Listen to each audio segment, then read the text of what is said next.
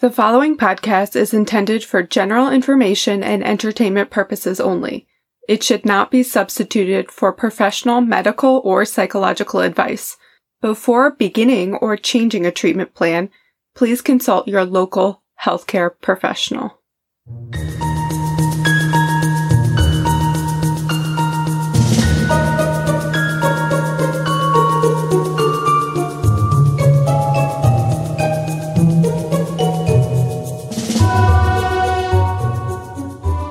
Switch things up a little bit. It's story time. Okay, I love it. Welcome to Biopsychosocial. Yes. We love you. We love you.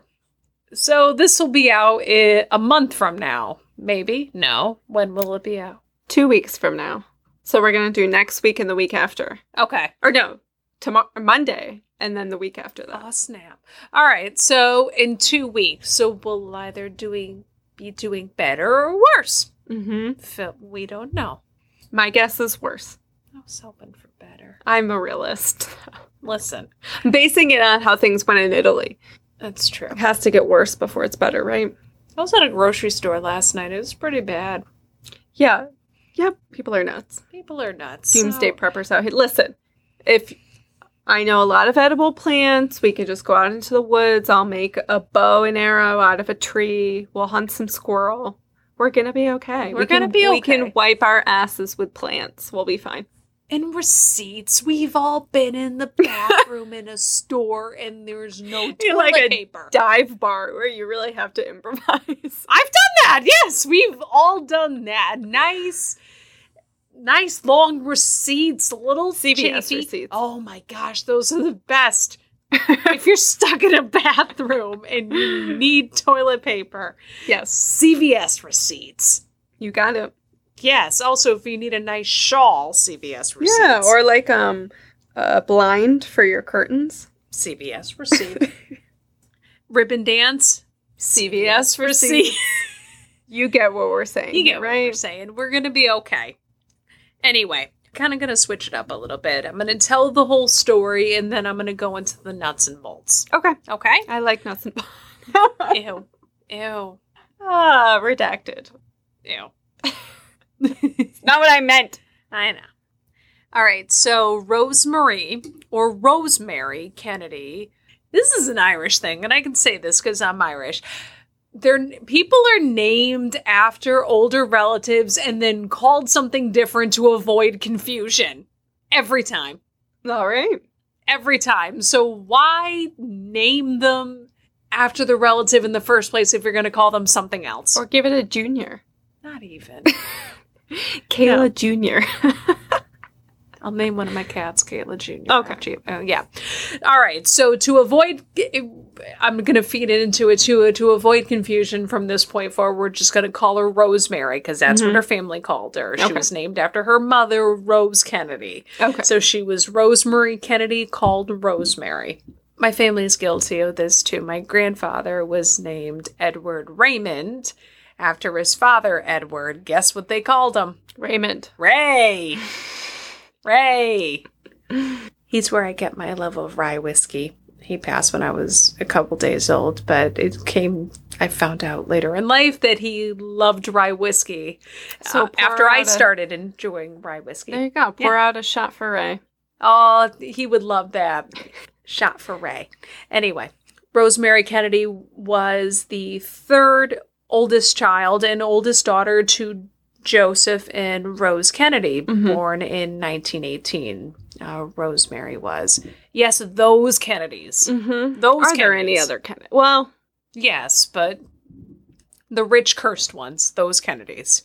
Oh, I'm thinking my relatives were Kilianis, not Kennedys. Okay. And they weren't even Irish, but... So not related at all. So the Kennedys. Yes, so the famous, cursed, rich, good-looking Kennedys. Who I have been obsessed with since I was a child, once again in my bloodline. Ray's wife, Ginger, that was her nickname. Her name was Rita. Loved JFK, so much so my father's named after JFK. Aw. And my grandmother also had a festive Kennedy rug in her house as well. 60s were a hopeful time for us all.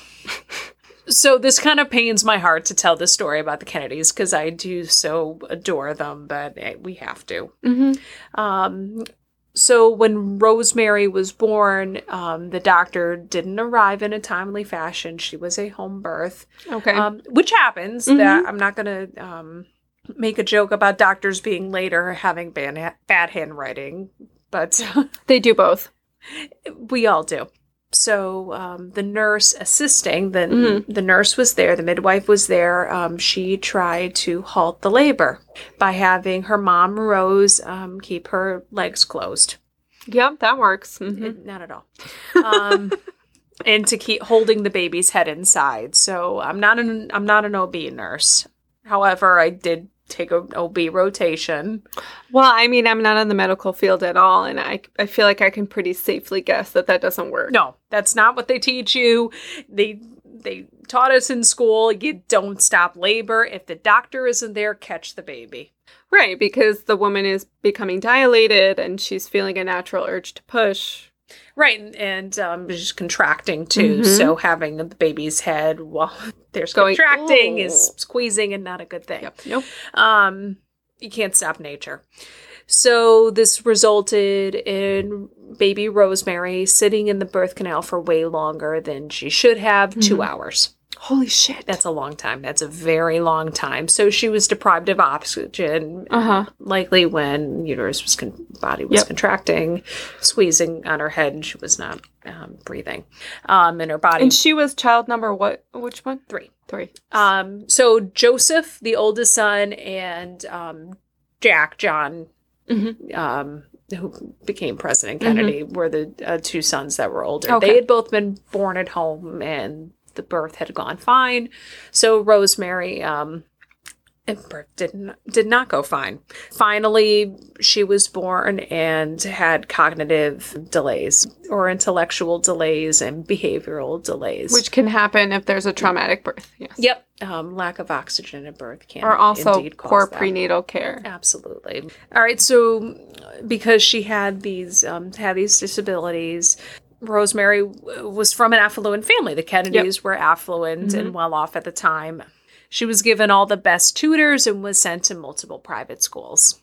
But she was frequently moved from school to school due to the school being incapable of meeting her needs, / her family moving her to see if another place would better help her condition. I didn't say this in any of the articles, but I'm just surmising this myself. I wonder if her family wasn't necessarily truthful when they contacted the schools. And I don't mean this in a malicious way that they were doing it with malice intent, but naturally as people and, when our loved one isn't well, we tend to try to minimize it. Yes. And say, well, she's able to do she is able to do this, she's able to do that, she's, not too, she's doing okay. You don't want to admit that maybe she's not as capable as you would like her to be. And that's just a very natural thing to do. Even healthcare workers can sometimes do it. When you're charting somebody, you don't necessarily want to say, okay, this is everything that's wrong with them, because it's just not in our nature. It's not in our nature as people. So it is a tough thing. So I don't know if that, if the school wasn't equipped because the school wasn't equipped, or because they didn't know truly the conditions that they were dealing with it. And could have been, and this was back in the 40s, 50s, so it was par for the course for the time. It was before that even. She was born in almost 1920, so this was I think 30s up and 40s. until definitely through the 70s, maybe even until the 80s, when children were developmentally delayed even slightly, parents would, and I don't mean to demonize parents who did this, but they would drop them off at a residential facility. They would institutionalize, absolutely. Yes. Yeah. And as we discovered much later, unfortunately, these places weren't really the best. Correct. Or most humane. Right. And now there's more people staying in the community when they're able, living in group homes. Independent living is really the goal. Yes. And when not able, congregate living or, living in small groups or in group homes with assistive care is a beautiful thing too. That was actually kind of one of my forays into healthcare when I was a kid. My mom worked at a group home and I would go to work with her. I didn't know that about Jilly Bean. Yeah. I could see her being really good at that. She was wonderful. And I was around with, when I would go to take your kid to work day and stuff, I would be around folks with all different levels of abilities. And that seemed, it became a normalized thing for me. My parents both were very good about that. People have different abilities and it's okay. So that was sort of my first foray into healthcare and caring for people and being exposed to people with different varying levels of abilities. So I always give kudos to my mom for that. And she is a wonderful caregiver. Hi, Jilly Bean.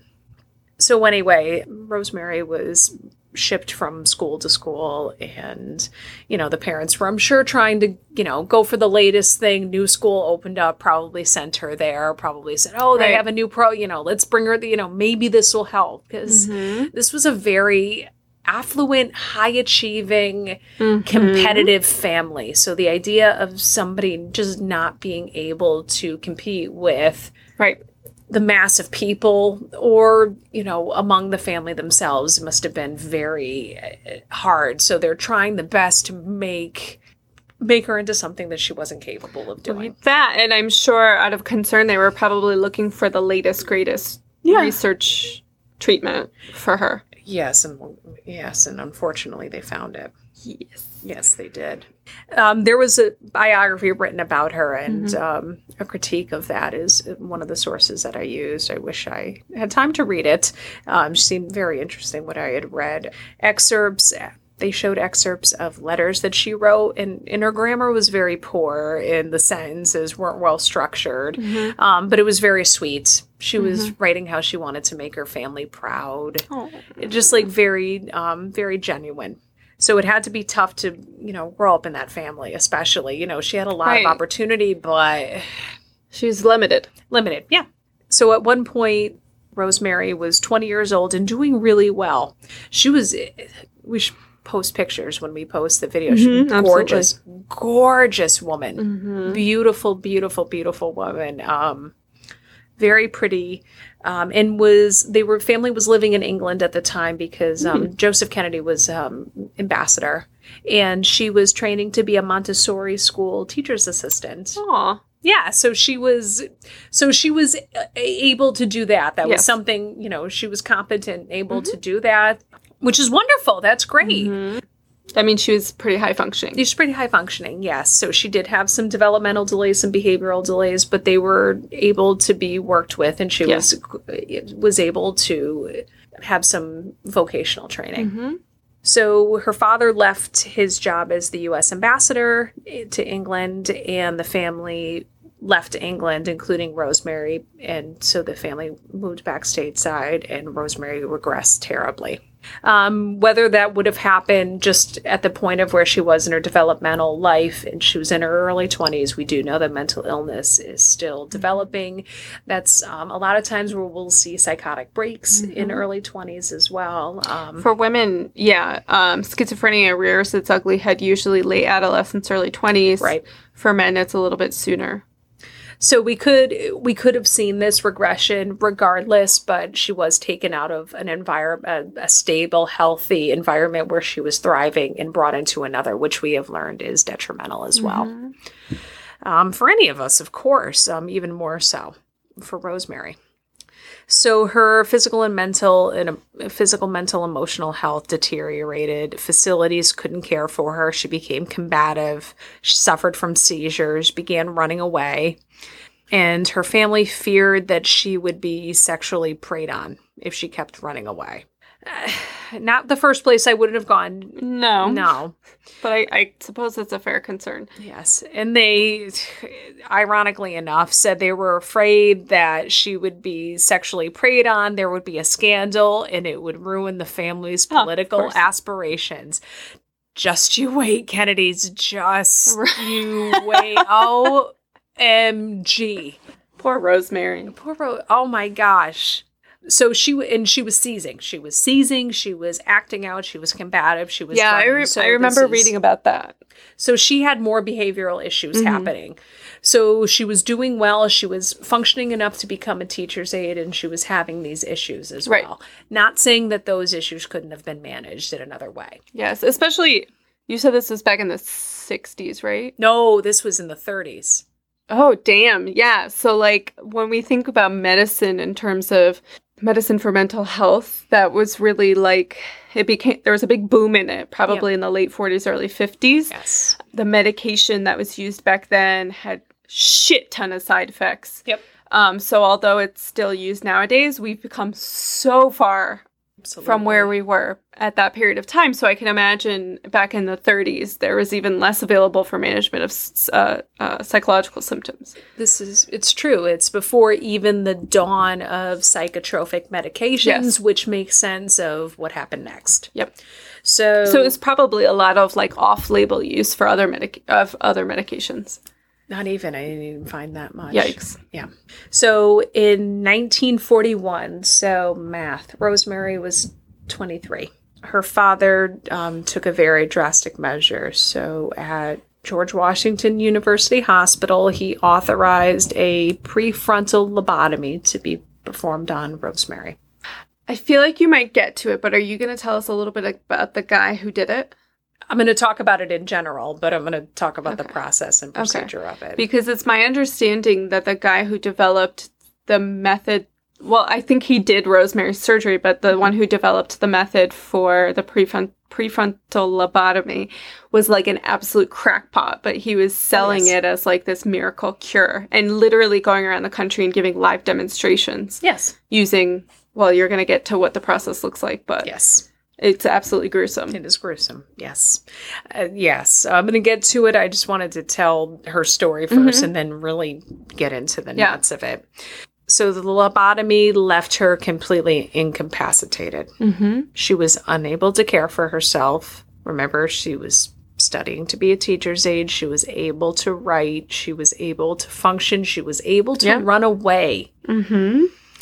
And she was sent to a facility in Wisconsin for the rest of her life, which ended in 2005 at the age of 86. Wow. She was long-lived. So for 60 years, 60 plus years. This is a novella in the epic tragedy of the Kennedys. But I do have a snippet of a bright spot. Mm-hmm. So she spent she did spend the rest of her life incapacitated in a facility. Her sister, Eunice Kennedy Shriver, Arnold Schwarzenegger's former mother-in-law. Yes. Maria Shriver's mama. Mm-hmm. Chris Pratt's grandmother-in-law. Seriously? Yeah, Catherine Schwarzenegger. Now, Pratt is married to Chris Pratt. Oh, I didn't know that. So Arnold Schwarzenegger and Maria Shriver's daughter is married to Chris Pratt. Cute. Yeah. They seemed like a cute couple. Was Rosemary's younger sister and was horrified by what happened to her. And honestly, I think her parents were completely devastated. Right. They probably didn't realize what it was going to look like after. Of course not. Because the dude peddling this was and just like anything else. Last Radium episode, we were talking, when people are desperate, they believe what they want to believe. They were thinking this would make her into everything they wanted her to be. Snake oil. Yeah. So Rose could never forgive her husband for doing this to her, and I don't think he could really forgive herself. He forgive himself, excuse me. So they didn't really have a lot to do with her, but honestly, their kids did. Yes, JFK Jr. Visited her often, and Eunice was really her champion. She coordinated her care, championed her care, and was so devastated that she founded the Special Olympics. Aww. Yep. That was founded by Eunice Kennedy Shriver, and it's still an amazing organization to this day. So instead of disabilities and differences being erased, they're celebrated and they're included. Mm-hmm. So it's actually a cause that was championed by many members of the Kennedy family. Those who became politicians often championed assistance for folks with disabilities and championed that cause. I know Arnold was very involved with the Special Olympics. Which, after his mother-in-law started running it. So members of the Kennedy family did champion this cause, which is wonderful. I, of course, wish it didn't have to happen this way and that her life wasn't so devastated. Right. Decimated is a better word for it. But I thought the Special Olympics was an amazing fact. And she was honored recently. Eunice Kennedy Shriver was honored for her work with the Special Olympics recently as well. So that's just one vignette. That's one story about a lobotomy, and it's probably the most famous lobotomy. So I found a fantastic article about lobotomies, and I'm going to go through the history of it, how it kind of came to be, how it came to be a thing, how it got popular, and why we don't do it anymore for all the reasons. So, excuse me. She needs a sip of mimosa, folks. It's mostly Prosecco by now. So lobotomies. Humans have been drilling into skulls for way longer than anybody would care to admit. It's actually one of the oldest, if not the oldest, surgery. Trepanning. Yep. Makes sense. Even before mental illness became associated with the brain, people would associate behaviors that weren't normal with the head. Because if they were saying something odd or doing something odd, you would associate that with somebody's head. And if I'm remembering correctly, people used trepanning a long time ago as a relief for headaches. Yep. Pressure in the head. Yep. Headaches, seizures. I always think about this. I don't know if I'm an odd ducky. Do you ever wonder what it had to be like to be the first person to experience something? Like the first headache. Like in the dawn of man, the first headache. Yes. I probably think I was dying. Yeah, you would think you were dying. Or the first seizure. Yes, oh my God. Or the one I think about most often, have you ever heard of a Raynaud's syndrome or Raynaud's phenomenon? Yes. When you put your hand in something cold and your fingers turn black. Oh, God. Can you imagine? And it's it has something to do with your vascular health, but it's a fairly benign thing, and it's fairly common, especially in women. But can you imagine the first time your hand got cold and it turned black? Somebody probably got their hand cut off. Yeah. How scary it had to be. I think about it in a more cheerful notion. I wonder what it was like to have the first chocolate chip cookie. Right, or the first experience of anything. Or I think of kids. I remember when my niece she wasn't a year old yet. She was born in California, and she came to Connecticut. My brother-in-law and sister-in-law moved back. I'm so happy to have them close by, especially for that little kumquat. She's very cute. She is so cute. And it was winter. And when they moved back, so when spring came around and the grass came out, I took her out. We were having a family party, a family get together, and I took her out into the grass, and she was feeling the grass for the first time and touching leaves. And you're thinking, how amazing is that? How astounding it has to be to experience things for the first time. Just a couple weeks ago, we had a family get together, and Hunter, my nephew's 5, and I was holding him. I can barely do that now because he's a very strong man. He's a very strong little man. And I was pointing out to him Orion's belt, which is in the winter sky. And I was explaining to him that people used to connect the dots and make constellations, Yeah. And he was like, "Oh yeah, I think I can see the man, shooting the arrow. I can see it." And I was like, "Oh, I wonder what that's like." I remember the first time I ever was exposed to constellations and stuff like that. I thought it was the coolest thing. So lucky him, he got to see it for the first time. Yeah, we all get to see it for the first time. But I know you think about that, the first time something's discovered like that, for better or for worse. It's so interesting. It's equally magnificent and scary. Yes. So we were talking about trepidation. Anyway, so boring into skulls dates back to the dawn of civilization. I don't know if I'm making this up, but I'm pretty sure there was a crazy lady on YouTube that was like trying to do it on her channel. Oh God! Like drill a hole in her skull. What do you watch on YouTube? Because I watch like America's Next Top Model critiques. Well, you know what? That's going to be on my YouTube channel that I'm never starting. Oh, God. So follow me down the rabbit hole on these things. The only bizarre thing I watch like reviews of like Disney World restaurants, and I have no plans to go to Disney. It's just so stay on that surface level because there's some weird shit out there. I'm just going to see how the Le Cellier Steakhouse is in Disney World. Thank you very much. Sometimes I watch an old man cook spaghetti, so that's nice too. That's fine. So of course people probably thought like demons were in people's skulls or bad spirits, which caused illness for way too many years. So those were probably the OG lobotomies as well. They found skulls with holes drilled into them. So the lobotomy as we know it today stems from the American crowbar case. Have you ever heard of this? Maybe. I haven't. Say I hadn't until... I will, but this is fascinating. I just give you a therapy directive, and you're like, I will. I got it all written down. Has nothing to do with the Wet Bandits. Okay. When they had the crowbars, and they would hit their crowbars before they went to Kevin McAllister's house. Did anybody else remember that or think Kevin McAllister is a sociopath like I do? Yes, he is. Yeah, he is. So it's 1848. The case of Phineas Gage. Oh, yes, of course. Really? Yeah, we learned about, I knew about it before this, but in undergrad, my biopsychology professor was obsessed with this case, and he would go up to, I think it's New Hampshire, right? It happens in New Hampshire. Yeah. He would go up with his wife, like, every now and then and to the site where Phineas Gage had his injury. So... Phineas Gage was a construction worker who was literally working on the railroad all the livelong day. Yes, he was.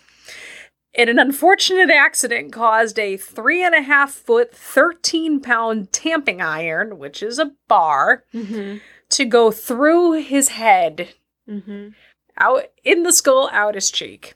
Right, so it went... piercing his left frontal lobe. That's right. Yep, and out so that would be his right cheek. So this guy survived, but it was noted that he had drastic personality changes. He was an all-around good guy, and he became an asshole. Yeah, so he was very calm and even-tempered, and he became very irritable and... socially unhinged. Irresponsible, a jerk. Yes. It makes sense because your frontal lobe is responsible for your personality and decision-making. Yes. We all know somebody whose frontal lobe isn't working. Yes, we won't mention them. You can mention them to yourself right now. We're just going to give you a moment to do that. Okay. And you can go straight to hell. Yes. Taking my line. So this case caught a lot of attention, and I was fascinated about it years later. Really is, yeah. Because not only did he survive, but because of his personality changes. It's also worth mentioning that this guy carried the tamping iron with him everywhere he went until he died, when he was indeed buried with it. Well, you got to keep your enemies close, Jordan. I would keep it with me. Are you kidding me? That's something I would do. You would do the same thing, don't you? There's a picture of him in the article that I found of him holding the tamping iron. He's like this fucker. Yeah, he's like sitting for like his portrait, and he goes, "Gotta have my tamping iron with me, cheese." Except he didn't smile. Anyway. Nobody did in pictures back then. I don't understand that. Because it took so long to take the photo that it would start to hurt if they were smiling. I broke a blood vessel last wedding I was in from smiling. I think the lesson there is don't be in any more weddings.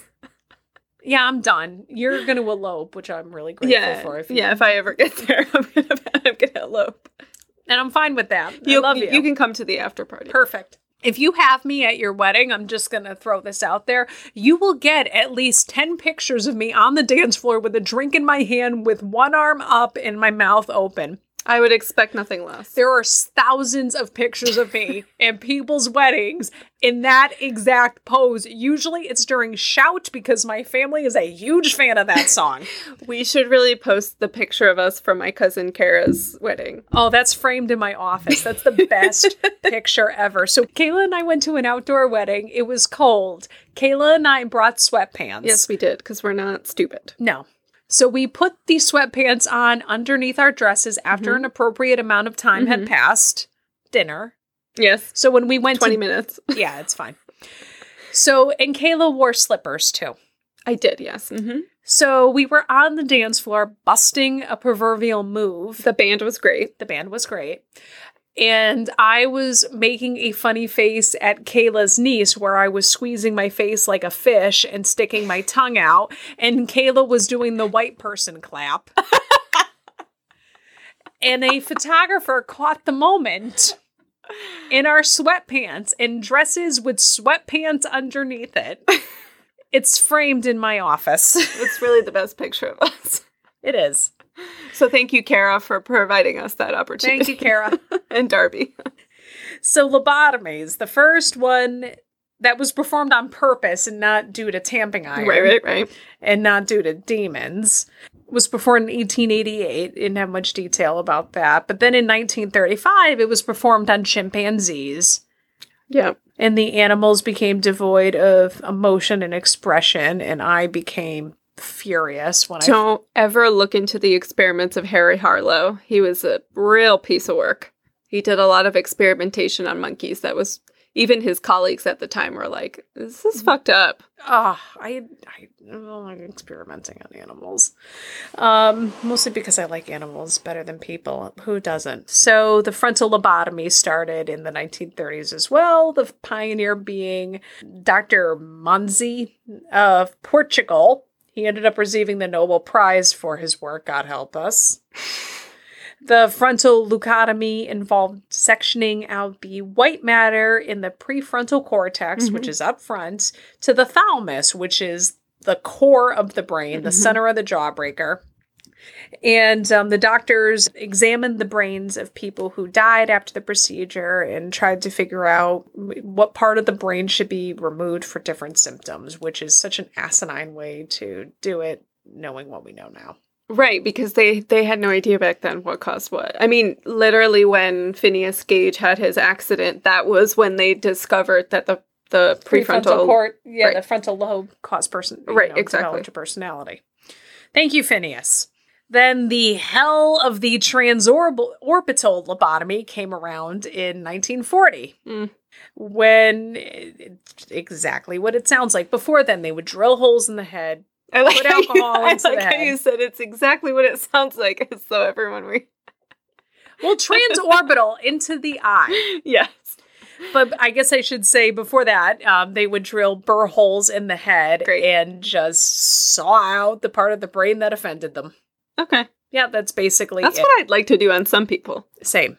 Sometimes people are awake during this procedure. Gorgeous. Sometimes they were told to start saying their ABCs or singing, and then when they stopped, they knew they were done. They kind of have to do that, though, don't they? Still, during brain surgery, to make sure like they don't disconnect anything important? As it turns out, my mother had brain surgery, and she was indeed asleep. But she had electrodes hooked up to the nerves in her brain to make sure that she still had activity when they were working on her brain. That's much more preferred. Yes. I guess backstory, my mom had a benign brain tumor, a meningioma, in her cavernous sinus. It was about 2 centimeters when they developed it. That's a very slow-growing benign brain tumor. Half of it was fused to the center of her skull, so they were only able to remove half of it, which they did. And she did great and had radiation afterwards. So this is like my mother mini-series because we talked about radiation. Now we're talking about brain stuff.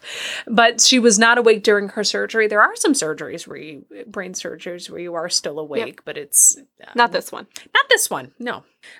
So anyway, the hell of the transorbital lobotomy came about in the 1940s. So 10 centimeter ice pick-like instrument, and in some cases, ice pick was brought into the eye. I'm doing all the hand motions for Kayla. It's the corner of the eye right close to the bridge of the nose. Yep. Yeah. And then sweeped back and forth. About 50, what was it? Was it back and forth or up and down? Up and down, laterally. Okay. 15 degrees. So in 1942, the procedure apparently had a 63% success rate. I'll get into that. I'm going to get into that. Okay. I have a theory. I have a hot take. And it was widely used until the 1950s when neurosurgery became more precise and psychotropic drugs, which weren't the best, became more available, but they were better than hacking into people's brains. Sure Thank you very much. So here's my hot take on the success rate. At that time, people were institutionalized when they had mental illness. And they were given these lobotomies when they had behavior that could not be controlled, correct? Yes. So would the measure of success be not how functional the person was, but how easier they were to be handled? Absolutely. Yep. So you could argue that Rosemary Kennedy's lobotomy was a success because she stopped running away. It was a form of behavior control, essentially. Very similar to electroconvulsive therapy or ECT, which is still used nowadays, but it's really the last line of treatment, especially for treatment-resistant depression. And you can only do it twice a year, I think. They asked me if I wanted to see it in nursing school, and I said, no, thank you. Yeah. I mean, the people who have it nowadays say that it's very successful for them. Many of them do. Had it. God rest her soul. And her voicemail was hysterical. I read this in an autobiography. I have to tell the story because I love Carrie Fisher. And her voicemail was something along the lines I had electroshock therapy. So if we've spoken in the last 2 to 3 weeks, likelihood is that I don't remember. Right. Well, that's one of the big reasons why it's not really done anymore. It can cause memory loss, but the people who have it done think that the benefits kind of outweigh the side effects, I guess.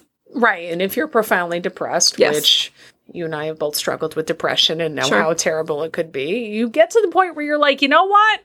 Sure. Right. Yep. I'll do it.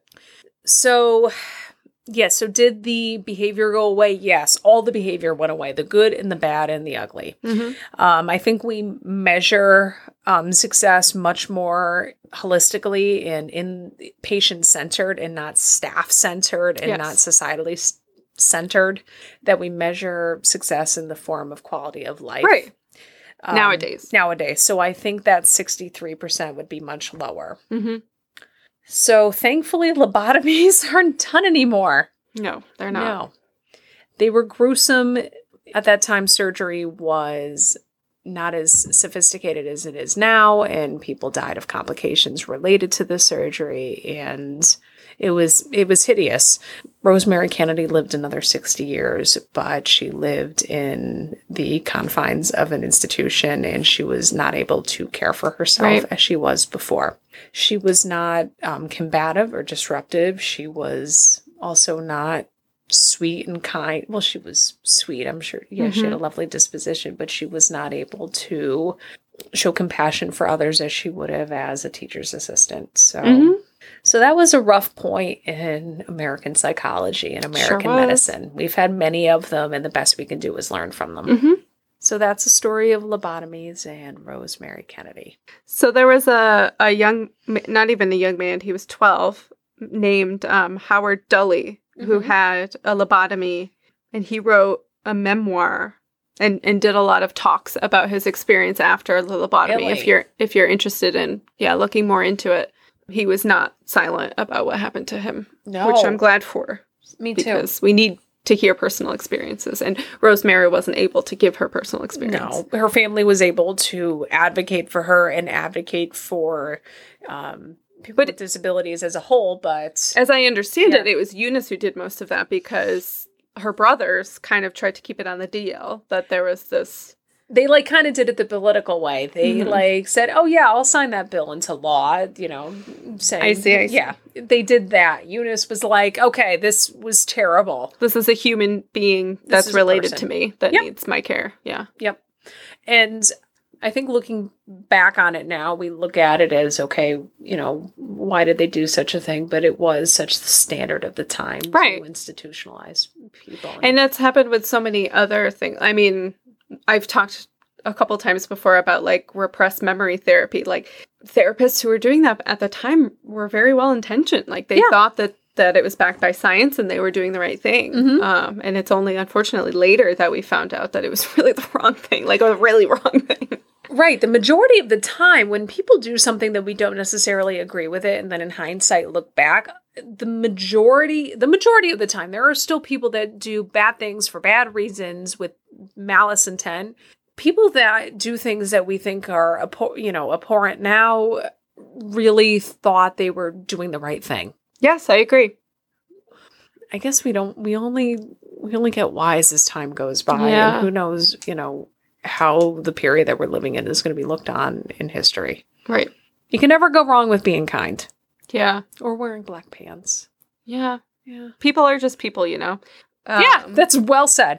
I had a professor say that in college once, and it always rang really true to me because she traveled everywhere and she goes, people are just people, right? Yeah, at the end of the day. Yeah.